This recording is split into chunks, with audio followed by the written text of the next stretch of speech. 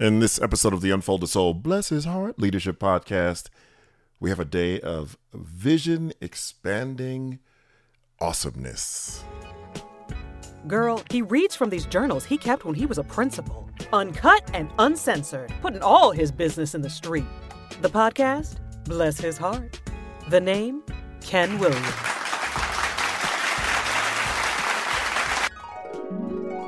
No trifling drama in this entry. It's all about taking 5 students and the Spelling Bee sponsor to the Sundial Restaurant at the Atlanta Peachtree Westin Hotel. What an awesome experience. The elevator was awesome. And even though the day was overcast and somewhat foggy, it was still an awesome experience had by all. We took John and Casey and Jason, Amanda, and Chelsea. I also took the Spelling Bee sponsor and my gifted teacher, Miss Keith, who also had an awesome time watching our kids' vision literally get expanded.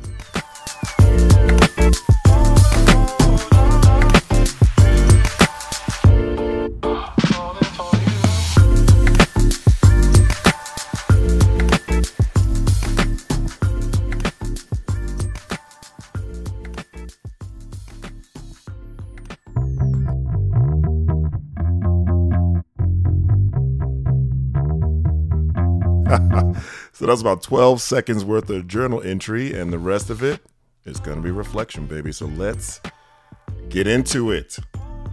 First, I sit here 15 years later, and I'm still inspired by the 60 Minutes report with Lorraine Monroe, who was the principal at the time of the Frederick Douglass Academy in Harlem. And in that 60 Minutes expose on her leadership, one of the things she talked about was expanding the vision of her students. And she did so by raising money to send them overseas to Egypt and South Africa and Paris. And her quote was, and I'm probably going to butcher it some, was, you know, when her students go to college and a classmate says, "Oh, we visited the Eiffel Tower last year," she wanted her kids to be able to say, "Oh, yes, the day we went, it was raining. Was it raining when you went?" And I love that. So this entry was about me trying to replicate that. Now, we didn't have the funds. We didn't raise the kind of funds to be able to send our kids overseas. But my district was 20 minutes from the center of Atlanta. And we had lots of kids who'd never seen the Atlanta skyline. Like, they thought their whole world was the few blocks surrounding them in Clayton County, and that just blew my mind. I had the same experience in Muskegon, Michigan several years ago, where, I mean, we were just a handful of miles from Lake Michigan, which looks like a friggin' ocean, and there was some dirty pond there in the near the school in Muskegon. And most kids refer to that bootleg body of water and had never seen Lake Michigan. So while this wasn't sending our kids to South Africa, I thought it'd be a great opportunity to leverage the Spelling Bee winner. And at that time, we were doing a traditional Spelling Bee. And then I wanted to expand it. You know, Casey won the Spelling Bee, but I wanted to invite more students. So I gave him the option of inviting a few of his friends, and then I wanted to invite a couple of kids who typically would never be invited to something like this to expand their vision as well. So we had 5 total. It was fantastic. I tried to arrange for like a limo ride, but in the end, you know, myself and our gifted teacher, we just washed our cars really well and put some tire shine on those tires and drove the kids into the city to the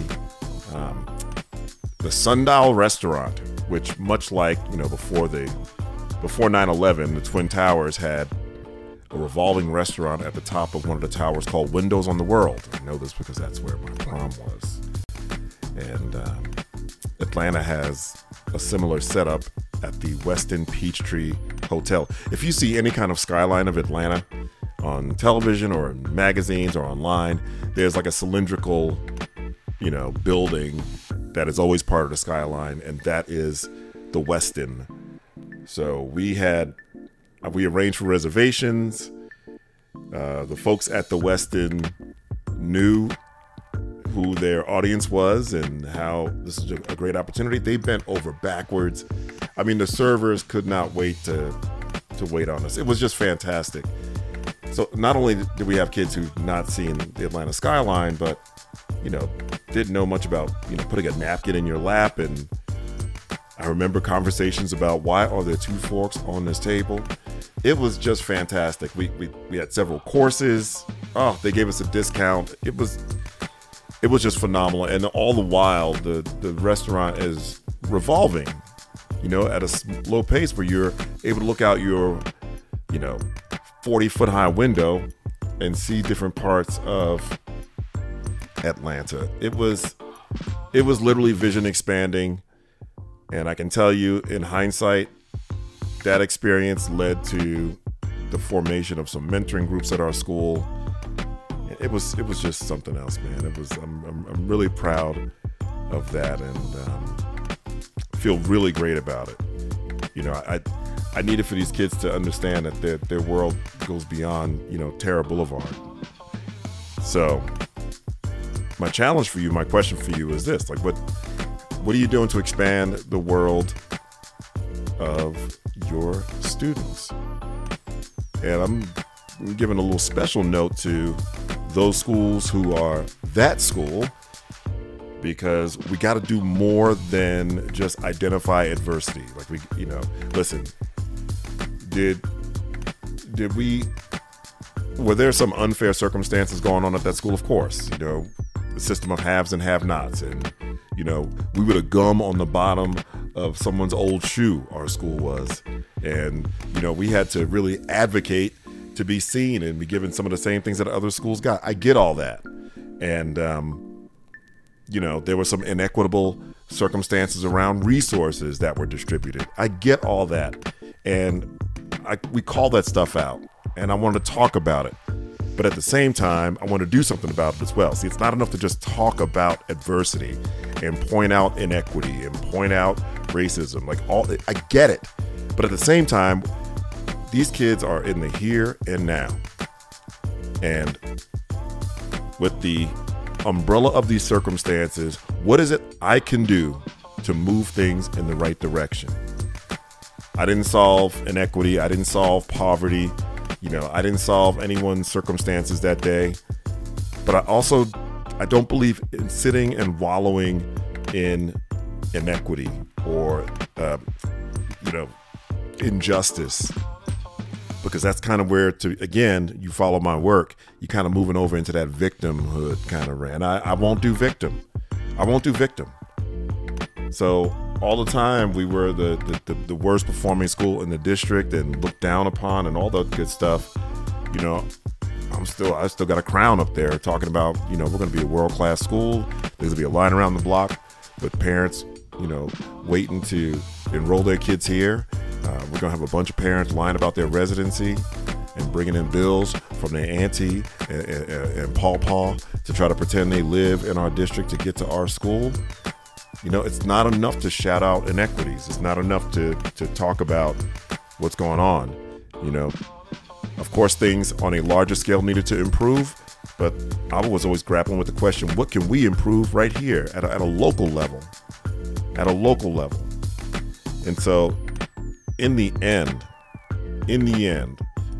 while there are always going to be systemic changes that need to be made, there are always going to be issues that the system needs to address. It is not enough for you to sit and point at those issues or shout out those issues and do nothing else. There are always things you can do locally. Always. And we leverage the hell out of that as often as we could, as many times as we could. And this day was one of those days where, you'd have thought it was a well-to-do school in a well-to-do area from the suburbs coming into the city to celebrate at the Sundial restaurant in Atlanta. But nope, it was our little raggedy-ass school that no one thought of or gave a damn about, that we were going to transform from the inside out, because that's how real cultural change occurs.